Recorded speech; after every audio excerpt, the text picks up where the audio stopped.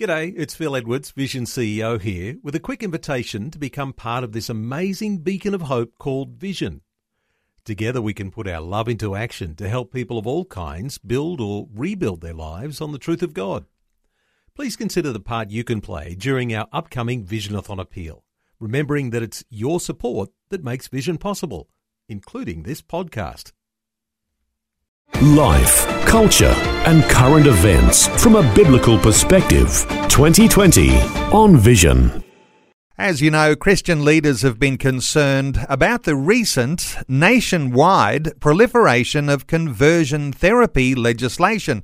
The so-called conversion therapy laws, with the aim of protecting the LGBT community, started with changes to laws in Queensland, then the ACT, and most recently in Victoria, where the medical profession, counsellors and parents have been threatened with jail time for giving guidance to people with unwanted same-sex attraction. Of course, the Victorian laws go a step further and criminalise the Christian practice of prayer and pastoral care, and align the practice of prayer with acts of torture. Concerns are now that Western Australia will be the next state to enact laws against conversion therapy. Let's get some insight from lawyer John Steenhof, who is the principal lawyer at the Human Rights Law Alliance. He specialises in religious freedom and freedom of thought, speech and conscience. John, welcome along to 2020. Pleasure to be here with you, Neil. John, the Victorian law comes into effect in February next year, and of course in WA there is a likelihood this will be before the Parliament before too long. Is it likely to be the case that there are going to be all sorts of cases of parents and medical professionals and church leaders dragged before the courts? Neil, it's hard to say exactly how this law is going to play out or be enforced, but what we do know is that now that these bills have become law and are acts in Victoria, in the ACT and in Queensland, preparations are being made within the relevant human rights commissions to put in place a framework for investigating and for sanctioning anything which they see as quote-unquote conversion therapy. So we're expecting that this time is being used to put together staffing and resources to really start looking into the behaviours and into the practices of churches, religious organisations, which have clearly been targeted by these laws. John, you're anticipating WA is going to follow in the footsteps of Victoria. Do you suspect they would just adopt something similar to the Victorian model for a law like this? Well, it's interesting, Neil, that the Victorian law is probably the most extreme conversion therapy law in the world. So we would hope that WA would not just follow in the example of Victoria and enact a law that on the same or similar terms as the Victorian law. But if we look at the ACT law and the Queensland laws before them, they follow a pattern that has been established in overseas jurisdictions, notably the UK, in Canada and in America. And those laws are not much better than the Victorian law. A lot of work's gone into the Victorian law, and it really is now the standard that I think is being promulgated to the other states. So it wouldn't surprise me if many of the key concepts in the Victorian law make their way into WA. We think of this conversion law as to do with the LGBT community and, as I've said, affecting medical professionals and parents, counsellors and church leaders. But you've made a criticism about the laws in Victoria, saying they're so poorly and ambiguously drafted they could be imposing sanctions on almost anything as a prohibited change or suppression practice. Is this just a foot in the door, do you think, for even more severe ways of manipulating and suppressing people? Neil, there's no doubt that aversion therapies and practices which involve torture to try to affect someone's sexual attraction or their identity is a long discredited practice. that hasn't been going on in Australia. If it ever did go on in Australia, it certainly is something that's never been practiced by churches. I think everyone can agree that those kinds of practices are really deplorable, and everyone should condemn them. The problem with these conversion bills is that they are exceptionally broad in the way that they overreach. Number one, in what they define as conversion. It's not just aversion therapies, but any activity that is undertaken, including religious activity. So that is prayer and counselling and getting alongside somebody and helping them, particularly if they have unwanted same-sex attraction. The other area where these bills are very dangerous is that they apply to anyone. Anyone can be criminalised. Anyone can be put under investigation by a human rights commission. So it's not just restricted to people whose professional practice is therapy or counselling. It could be parents at home who have had conversations with their children and are seeking to help a child love the body that they've been given, affirm the sex that they are, or to deal with unwanted same-sex attractions. It's going to extend to pastors, to counsellors, as well as medical practitioners. It's very, very broad. And there are a lot of ministries that are looking at these laws coming in and saying, how do I make sure that I'm not caught by this, that I don't become a criminal, that I'm not placed under investigation by a human rights commission? There's a real fear there, and I think that fear is justified by the way these bills have been drafted. You're heading to Western Australia at the end of the month, 29th of March, a professional development seminar on law and religion. No doubt lawyers need to be across this sort of detail.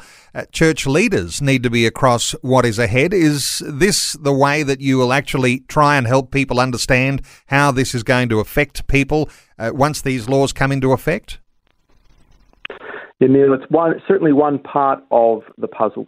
At the Human Rights Law Alliance, we are trying to build that alliance of lawyers who are skilled and who have been informed about what the threats are in relation to religious freedom. And we see that this conversion therapy law, if it is brought in WA, will pass very quickly.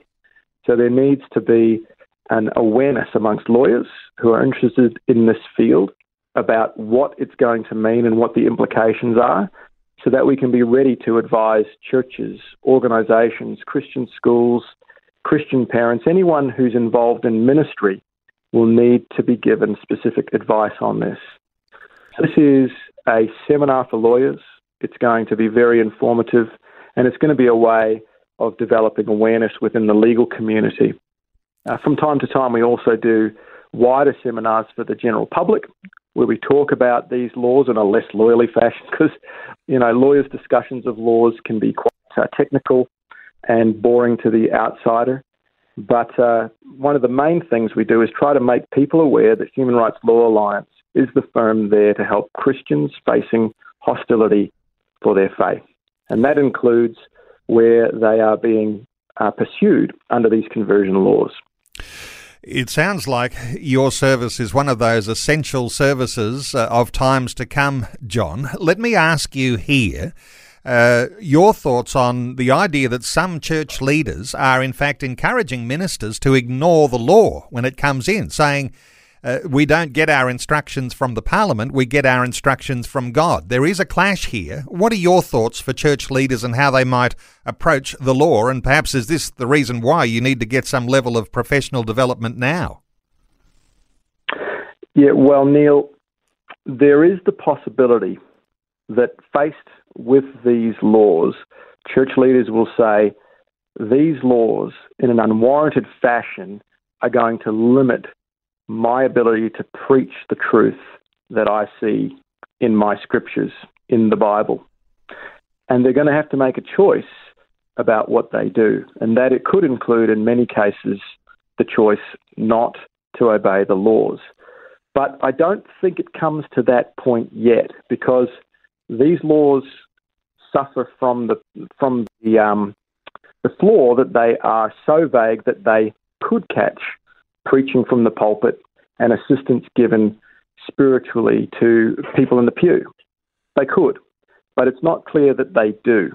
And we would hope that the effect of the law would be limited by the courts in such a way that churches would be free to exercise their fundamental religious freedoms, to preach the word, to proselytize, to give spiritual guidance to people in their flock.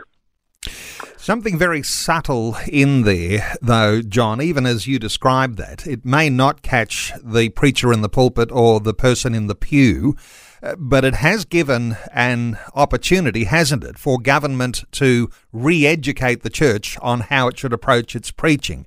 What are your thoughts on the idea of the education programs that are likely to be sent out, and any time now, I imagine, say in Victoria, that will re-educate churches as to what they can and can't preach?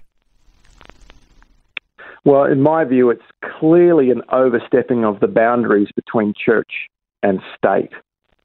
In our Western legal tradition, there has been a clear respect for that separation between the role of the church and its spiritual domain and the role of the state. For the state to be coming in under the guise of education, to dictate to churches what they can or cannot teach, is going far beyond what is permissible. And it's just a real breach of the fundamental religious freedom rights that we've been set up to promote and to protect. So it's unacceptable if that is going to be how this law is rolled out and how these human rights commissions are going to be trying to put it into practice. Well, I'd like to point listeners to the Human Rights Law Alliance website for where you can get involved in one of these trainings to know what to expect. You're heading off to WA on the 29th of March, a Law and Religion CPD seminar about professional development for lawyers and no doubt for church leaders too at the Sheridan Institute of Higher Education. That is on the 29th of March. That's a Monday, 10 Nash Street, Perth in Western Australia. John, your encouragement for people who are connected with the legal profession or those who might be church leaders invited to be a part of that sort of seminar, what sort of things are on the bill? You're one of the speakers. There's no doubt going to be a rounded presentation there. Any ideas what other things are going to be covered? Sure. Well, the seminar is going to be chaired by my good friend, Professor Augusto Zimmerman, who is a very well-known commentator on religious freedom issues. I will be speaking on the likelihood of a conversion bill being introduced in Western Australia in the next little while. And also my good friend Mark Henry, who is an employment lawyer, is going to look at the implications for employment law of the Israel-Folau case. So he is going to be looking at what the situation is after Folau, how everyday Australians are going to be affected by codes of conduct in their workplace and how that regulates what they can do on social media. So it should be a really good program. It's an evening program from 5:30 p.m. and everyone should be home well before bedtime. So it'll be a good night. Well, valuable insights today, John Steenhof. 29th of March at Sheridan Institute of Higher Education in Perth. And you'll be able to get a link for how you can register for that professional development seminar, hrla.org.au or sheridan.edu.au. That's HRLA, that's the Human Rights Law Alliance.org.au or sheridan.edu.au. John Steenhof, who leads the Human Rights Law Alliance. John, thanks so much for the update today on 2020.